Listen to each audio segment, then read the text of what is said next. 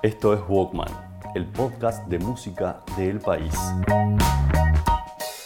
Con Belén Furment y Fernán Cisnero.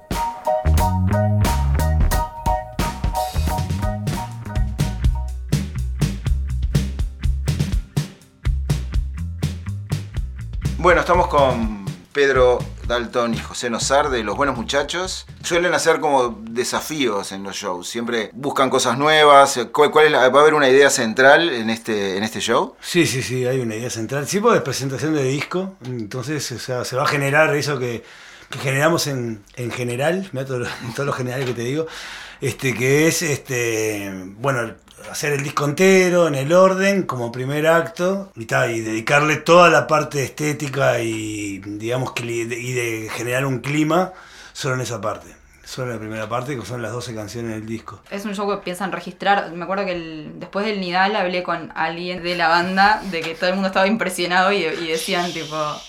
No. Sí, no quedó nada. No quedó nada. Quedaron fotos nomás. Claro, pero es rara esa sensación de que todo el mundo está hablando de un concierto y de lo que se dio en ese concierto y ustedes en realidad no saben. Bueno, sí, no lo pueden ver del otro lado. Nosotros seguimos en los 80. Fue un poquito mejor que el Amanecer Búho, que sí, que ahí no hay nada. Pueden hacerlo, pero ya se inventó el VHS, ¿saben? Y hay como maneras de grabarlo. ¿Qué es VHS? VHS. Sí. ¿Qué más? ¿De Sepule? El Sepule creo tampoco es filmación. No hay nada.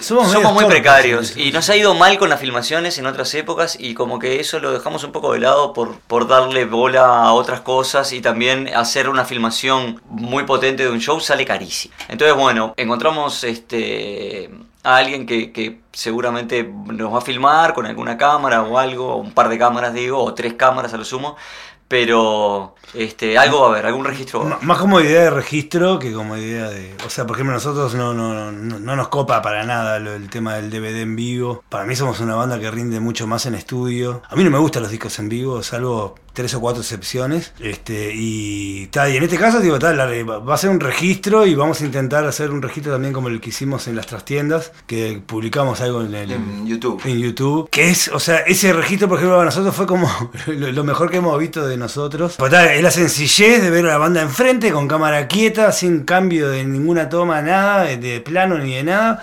Y que, claro, ves a la banda en potencia como la ve la gente, en realidad. Claro, pues es interesante eso, porque en definitiva es como un acto espontáneo, es una performance de una sola vez. Claro. Y no hay manera de volverlo a repetir. Y aparte también, Fernán, que es como lo ve la gente. O sea, vos te parás en el lugar y ves el show de ese lugar y punto. O sea, no es que lo ve de acá, de acá, de acá. Hay un tema también, me parece a mí, que a nosotros nos gustó de ese registro y por lo que nos gustan esos registros, que es que a veces en el multiregistro de cámara vos en realidad no estás viendo el show, estás viendo a los individuos que interpretan la música, pero en realidad nosotros no somos bastante feos aparte, casi todos.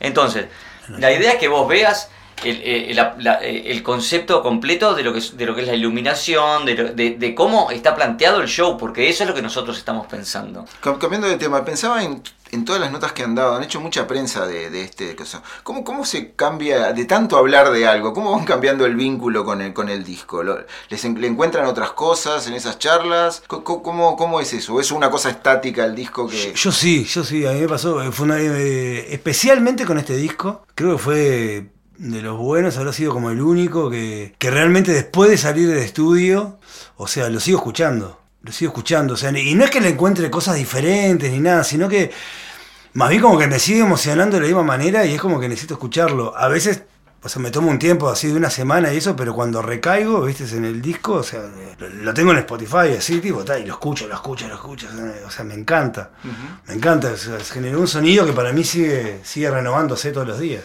Pero eventualmente en eso de las charlas, de repente un concepto que pueda tener alguien que viene a plantear una mirada del disco diferente a la de uno, te puede hacer mirar algo o encontrar otra arista más que cambiar tu opinión de cómo ves el disco. Pero creo que nosotros en este disco específico teníamos clarísimo lo que queríamos y tenemos clarísimo lo que el disco representa, y creo que es un disco donde, si bien puede haber distintas miradas, de repente en algún concepto desde el punto de vista lírico y desde el punto de vista musical, el disco es bien claro y conciso, digamos, ¿no? Decías esto de de las miradas de afuera, como que la primera canción suene a candombe, ponele, o tenga algo de candombe. Claro. Lo que pasa es que hay que decir la verdad, no nos hemos encontrado con un cronista con la percepción de Fernando.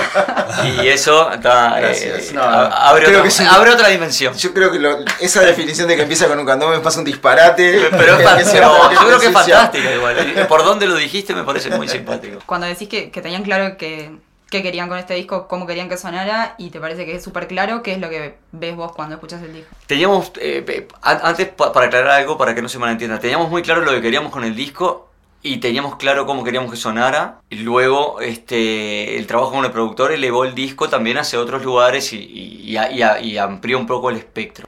Bueno, con el disco teníamos varios planteos desde el punto de vista estético sonoro, desde el punto de vista lírico, Pedro lo podrá explicar mejor.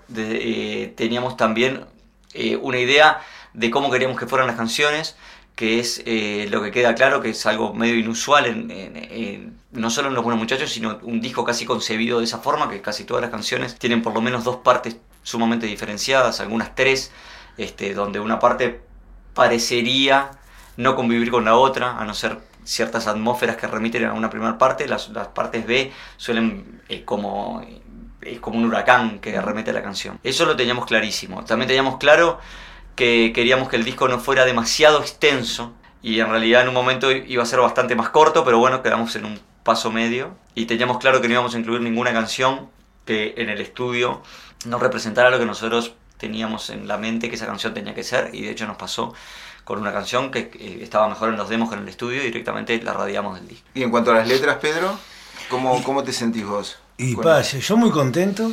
Has cambiado mucho, ¿no? Sí, lo que pasa es que me pasó con este disco, sin proponérmelo, o sea, me vino muy bien una idea que hicimos a Playa Verde para entender de una vez que, yo qué sé, con 25 años escribiendo letras, o sea, es momento de relajarse un poco, ¿no? Tipo, claro, esa búsqueda de la perfección en lo que querés decir, que se entienda el mensaje, o justamente ocultar el mensaje, es algo, viste, que tipo, que en este momento me parecía como que era momento de dejarlo de lado y pasar como a otro estado. Pero lo que me pasó particularmente fue que sin dejar, sin llegar a que no me importe lo que estoy escribiendo, sí relajarme y escribir. Entonces, tipo, yo siento que tengo un oficio. Entonces, tipo, o sea, como en todo oficio que haces, o sea, a veces la pared te queda bien pintada, a veces no te queda tan bien, pero... O sea, el oficio está, o sea, digo, yo no sé, como que me relajé. Pero más allá de que entiendas o no lo que se entienda o no lo que quieres decir, hay como una simpleza en la técnica de escribir, me parece. Sí. Las letras son como pequeños poemas, distintos incluso a otros poemas cuando te tus libros de poesía. Sí. Lo que pasa es que apliqué algo tipo que hacía tiempo que no podía hacer, y era escribir de adentro para afuera. ¿Cómo es eso? Y claro, o sea, digo, yo antes escribía de afuera para adentro. Yo si no me sentaba en un lugar con una copa de vino, tipo, y en toda una situación, ¿viste? Eso, como que no podía escribir. Tipo, ahora escribo en un bar tomando café, tranquilazo. Uh-huh. O sea, le puedo dedicar lo mismo. Me ponía los auriculares, escuchaba la maqueta y tipo, y escribía. Y si no me salía, agarraba otra y yo qué sé. Tomando la escritura como lo que es, o sea, tipo, algo que también puede ser lúdico y te puede quedar a tu favor. O sea, yo qué sé, utilicé diccionarios de sinónimos para tratar de cambiar las palabras. Yo creo que hay gente que va a poder identificar cuáles son esas palabras de diccionarios de sinónimos.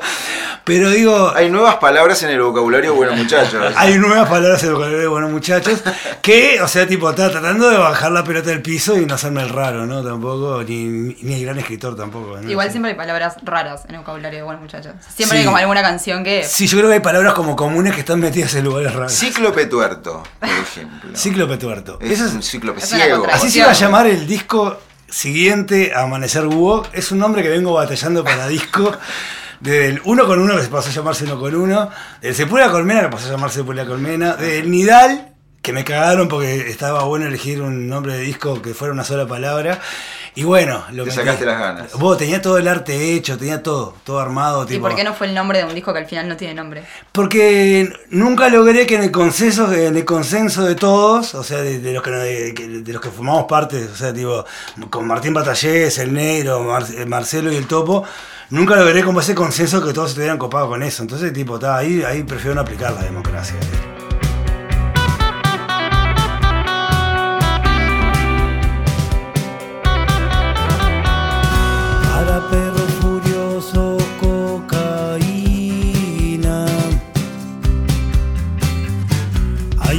cíclope tuerto en el balcón. No se sabe cuál ojo es el que mira. Cataratas de sal.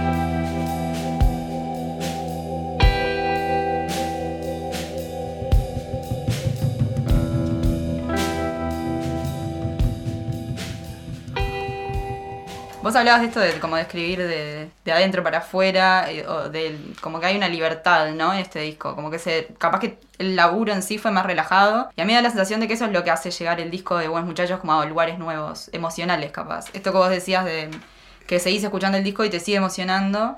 Creo que sí, aparte también, creo que todos laburamos relajados en una situación en la cual en general no estamos relajados. Pues en Ideal lo hicimos de taquito, en Ideal tipo, estábamos comiendo en asado y terminamos de comer y nos íbamos a grabar tipo en un plan tipo, había pileta, yo que sé, nos bañábamos, salíamos tipo, ahora me toca grabar. O sea, grabábamos todos juntos, era una cosa tipo que también, o sea, si ahí se vamos a sentir algún tipo de tensión, tipo, somos unos ridículos. Pero lo que pasó acá fue que entramos en un estudio donde el taxi corre. Si bien sabíamos que lo íbamos a lograr igual, o sea, tipo, para mí pudimos trabajar como con una soltura y también ahí como vuelvo otra vez un poco a lo del oficio, ¿viste? A darnos cuenta de que realmente en los últimos discos aprendimos a de qué manera relacionarnos en la parte de discutir arreglos o de tratar de imponer cosas, ¿entendés? O sea, cómo tenés que tirarte un poco para atrás, cómo tenés que escuchar, cómo tenés que darte tiempo a entender lo que te quiere decir el otro. Y creo que todo eso sucedió en el estudio y eso fue re importante para lo que quedó. Pero yo creo que el disco llega a capaz también a lugares nuevos. Y está bueno eso que decías vos de la libertad que se nota en el disco, porque no hubo, más allá de que para nosotros es un gran disco, ¿no? Eso lo primero, porque capaz que en algún otro disco también se había dado algo parecido. Pero no hubo un concepto sonoro para el disco que fuera algo sombrío o complejo o para demostrar determinadas cosas que en otros discos capaz que hemos pasado por esas partes, como por ejemplo en Ideal, para ser específicos, donde el sonido general que nos terminó atrapando era un sonido de una reverberancia y una complejidad que capaz que hacía que la obra no fuera accesible a todo el mundo, y nosotros lo teníamos claro y jugamos con eso y pretendíamos que fuera así, y así fue. A mí me parece, de alguna manera, lo que vos decías hoy de que las canciones tienen como 2 o 3 partes que son radicalmente diferentes, me suena que es como un disco de abstinencia, de esa abstinencia que uno ve en las películas, ¿no? Que por ahí la estás llevando bien y de repente el mundo se te está dando vuelta y no sabes qué hacer y estás como encerrado y entras en una locura ahí. A mí este disco me transmite pila de eso y de repente como la calma, ¿no? Bueno, la tranquilidad. Eso sí, está claro en las canciones. No fue una cosa adrede, pero es decir, no fue adrede desde el punto de vista conceptual, pero sí fue adrede desde el punto de vista sonoro. Cuando se presentaban las canciones y las empezábamos a trabajar, y estaba claro que había que tener irrupciones, y hubo, creo que hubo un momento de quiebre también. Hubo una canción específica que es Viaje Lejos, que no fue de las primeras que trabajamos, pero que fue, creo que, la que terminó de definir cuán contrastados debían ser esos cambios. Y entonces esa canción venía quedando para atrás, y un día el Topo la presentó, y como hace él generalmente. Entonces tiró esa canción, y la segunda parte de la canción a mí se me ocurrió hacer una cosa sumamente ridícula, y como casi un drum and bass, digamos. Y Pedro empezó a cantar una cosa rarísima arriba, y lo estábamos grabando. Que era parte de otro tema. Y que era parte de otro tema. O sea, y cuando lo escuchamos, dijimos, está buenísimo. Sobre todo Pedro y yo, el Topo todavía no estaba convencido. Nos encantó cómo quedó, a ver cómo quedó. Y entonces dijimos, ya está, es así. Y bueno, ese cambio tan radical que remite a una escena muy fea, que para mí por lo menos en cuanto al chiste ilustrativo, solo voy a decir el título y no voy a decir de qué se trata porque es espantoso, pero para mí esa canción es como una canción de un cura pederasta. Nos quedó como la gracia y no sé qué, no sé cuánto, y vimos que esos cambios de contraste radicales podían funcionar para otras canciones que tenían cambios, pero que tal vez podíamos jugar un poquito.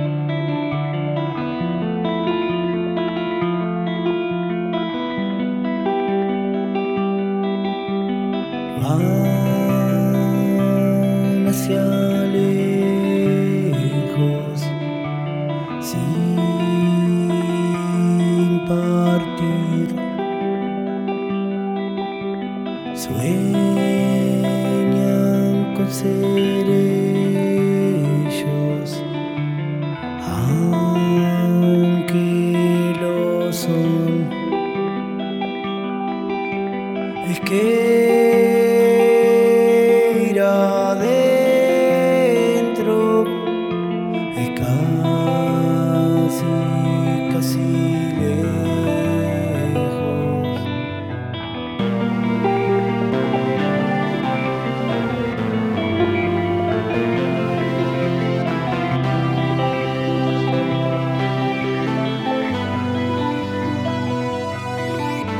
Es que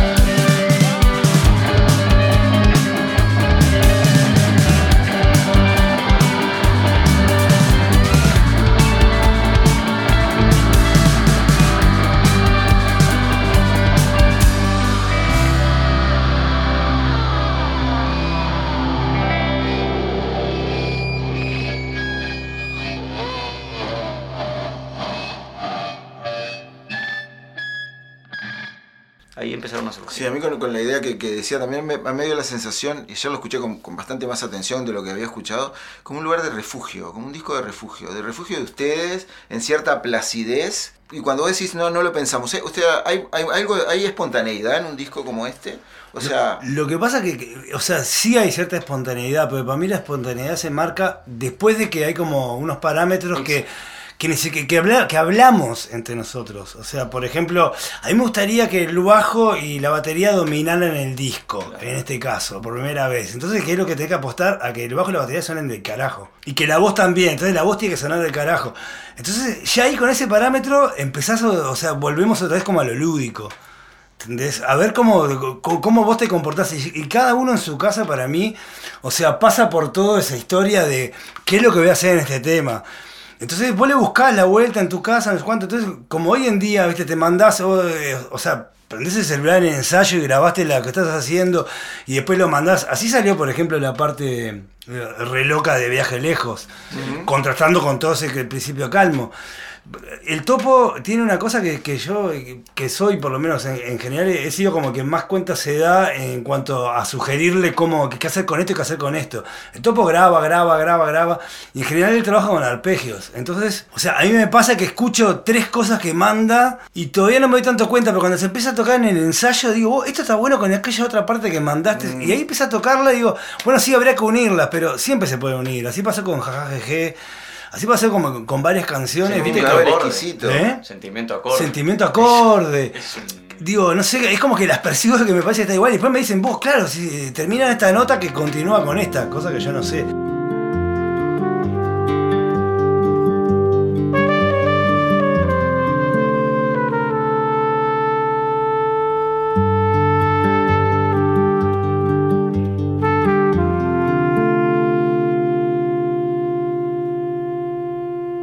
Cuervos mienten. Esto sucede. Va más.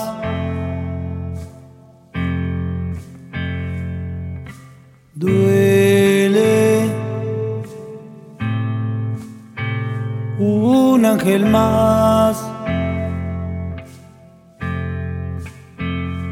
cayó.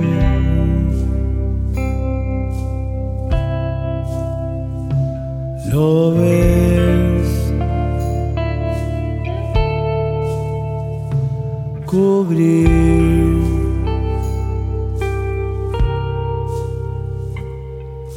solo sucede. No toques más, que duele y va.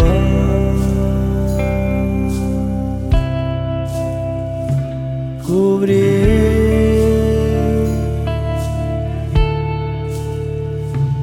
lo ves.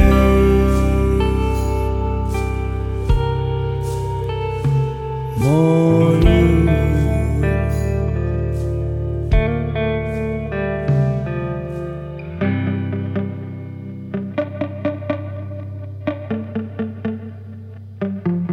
No se quema, se hizo sol, escuchando ojeras del ayer. Hoy se anima, quiere andar, tiene timbres vivos en su fe y se anima, quiere andar.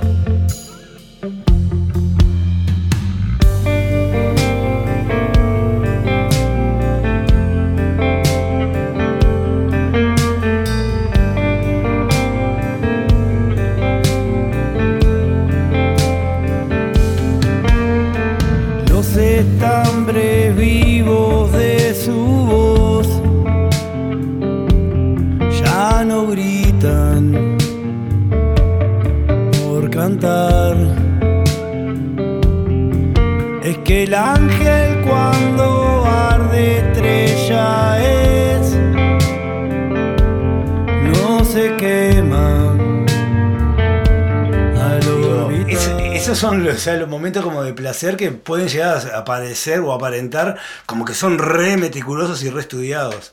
Y en el fondo es como decía, como un cadáver exquisito, o sea Sí, que van exacto. como... Claro. Y la parte lúdica esa que vos decís, capaz que también pasa porque ahora tenemos o hemos aprendido a tener más espacio de respeto entre nosotros, aparte de que, bueno, conocimiento que ya, por supuesto, son muchísimos años. Pero entonces nos pasa un poco eso de lo que decía el Pedro también, del trabajo en casa y no sé qué, que es como...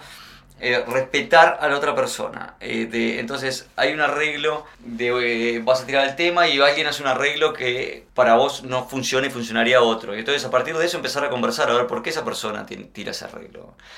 Se descarta ese arreglo y se va. Entonces, si se descarta ese arreglo de plano, sin una explicación conceptual o teórica de fondo, lo único que tenés es una riña de gallos, porque una persona lo quiere, otra persona no lo quiere, una persona lo hizo, con lo cual estás ya tocando el ego, que es algo que es bastante complejo, y otra persona le dice que eso que hizo es una porquería. Entonces, darte el lugar para, bueno, estas son las personas con las que yo trabajo y estas personas son las que yo admiro y respeto haciendo música. Entonces, eso que esa persona plantea puede ser un error, pero todos nos tomamos el tiempo de ver ese planteo y ese arreglo. ¿Tiene un lugar o no? ¿Por qué a esa persona le está pareciendo eso? Si esa persona no es un tipo que Sí. a mí me parece que es un espantoso músico, es un tipo al que admiro como músico, por algo lo dice. Entonces, empezar a ver las cosas desde otros lugares hace que también las piezas se encastren de un modo mucho más natural. Entonces creo que nosotros llegamos a eso ahora. Entonces nosotros vamos y tenemos una idea de por dónde queremos que fluyan esas creaciones. Después es momento de pulirlas y momento de sacar cosas y de tener esa pequeña discusión en donde puede haber un toque a distintos egos, pero siempre desde un lugar que sea positivo para la banda y no sea una cosa de quitar algo sin darle el tiempo necesario de poder un disco más armonioso en el sentido no de armonía musical, sino de armonía personal, humana. De camaradería. Humana que se da claro, naturalmente porque ya nos conocemos y sabemos a dónde queremos ir. Y ya lo conversamos mucho antes, porque ya estamos conversando, ya estamos componiendo para el disco que viene. Entonces son 2 años en los que se conversa sobre los temas, sobre lo que se quiere. Lo que pasa es que el planteo es diferente. Por ejemplo, una cosa es decir tipo onda, vos, eso que hiciste es una cagada, a decir tipo onda. ¿Ustedes vivieron etapas así? Y tuvimos momentos, sí. Hubieron momentos complicados que hoy en día estuvieron buenísimos. Porque si no aprendes de esas cosas, o sea, tipo, yo qué sé, nosotros no somos gente que nos gusta andar las patadas. El caso de bandas, viste, que yo he ido a ensayos, por ejemplo, me acuerdo de Chicos Electros, en una banda que se hacían las cosas tan frontal y de manera tan, como si estuvieran jugando un partido de fútbol, era lo mismo. Pero pasara bien la puta madre, tipo, se hablaban así. O sea, tipo, toca bien, no, pero otra vez errás. Y estaba muy bien. Y yo trataba de aprender de eso para transmitir, bueno, muchachos, que era más como con tipo, lo que vos haces, bueno, me cuelga o no me cuelga, pero, viste, le cuelga y no cuelga. Y digo, hay momentos que, por ejemplo, tenés que entrar a un estudio, loco, tenés que ir como con algo claro. ¿Y por qué? Porque sabés que en el estudio ya van a pasar cosas, van a pasar más cosas de las que ya pasaban antes. Entonces, o sea, tipo, cuando uno habla de uno, desde uno, digo, es mucho más fácil. O sea, que el otro entienda que porque si yo digo, a mí eso no me gusta mucho, ya también no me gusta mucho. O sea, te estoy diciendo que también está la posibilidad de que capaz que en algún momento me guste, ¿entendés? Pero a la vez también te estoy haciendo repensar a vos si yo no tendré razón. Entonces, lo que pasó para mí, en este disco fue como que lo escuchamos mucho mientras lo estábamos grabando. Entonces podíamos opinar. Un momento para mí que fue como que medio de tensión, entre comillas, como tantas otras tensiones que hubieron. Por ejemplo, en el Barco Manito, o sea, Gastón sugiere y grabó en MIDI, tipo unos vientos para ponerle, que le daban un toque que para mí me gustaba porque fue como la primera impresión de la canción, o sea que era una cosa media Elvis Presley, media como medio un alma más soul, digamos. Sí, o sea, o más tipo tirando a Low Boat, ¿no? Para mí, tipo como Crucero del Amor, ¿viste? Ese tipo de bandas así todos trajeados en smoking blanco, que es algo que yo vengo trayendo en el Nidal, al igual que Cíclope Tuerto vengo trayendo en el Amanecer Vivo. Y claro, y es verdad, si iba para un lado o si iba para el otro. Y si se iba para ese lado, o sea, no sé si zafábamos de hacer un papelón, ¿entendés? Pero Gastón también ahí nos planteó, por ejemplo, perfectamente, digo, vos, para mí ustedes son una banda que no se quema. O sea, ustedes pueden hacer esto y la gente le va a gustar igual. Nadie lo va a acusar de nada. Y está, bueno, pero logramos llegar a un consenso porque fueron como 2 o 3 días. Uy, sí, porque siempre hay momentos de... Lo lindo también a veces es cuando vos decís, tipo, esto no me gusta también, o sea, que se te caiga una idea a vos, ¿viste? Porque es re fácil decir esto, no lo otro, ¿no? Como nos pasaba en una época con personas que hoy no están en la banda, por ejemplo, que tipo, esto no me gusta, esta foto tampoco, un día le dije, loco, pero que se te caiga una idea. Propone algo. Eso es un cambio, probablemente eso que dice ahora Pedro, pensándolo, ese es el cambio más importante, ¿no? ¿Cuál es tu propuesta? Que podés no tenerla, directamente decir, no me gusta. Bueno, va en la manera también que lo digas, y qué pasa entonces si no te... esa era la búsqueda, bueno, no vamos a ir con esos vientos, ¿qué es lo que vamos a hacer? Bueno, había una guitarra que se podía utilizar, y fue lo que se utilizó, es decir, había maneras de suplantar las cosas, entonces siempre que intervenís para aplicar una negativa, tener una mínima idea de hacia dónde podés guiar la canción o lo que fue.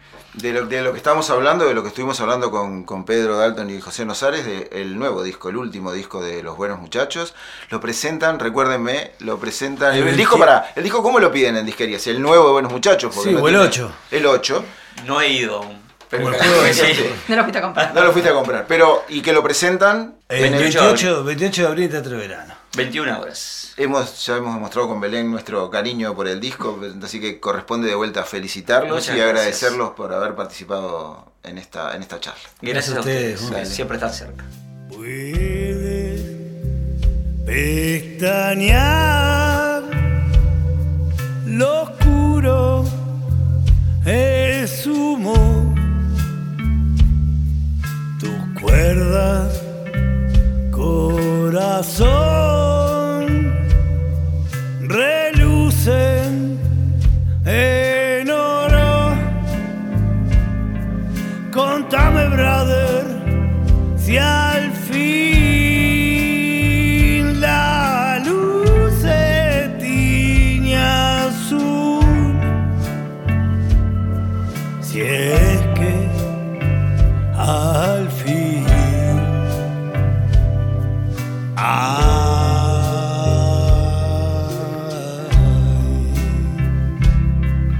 verdes y en paz las olas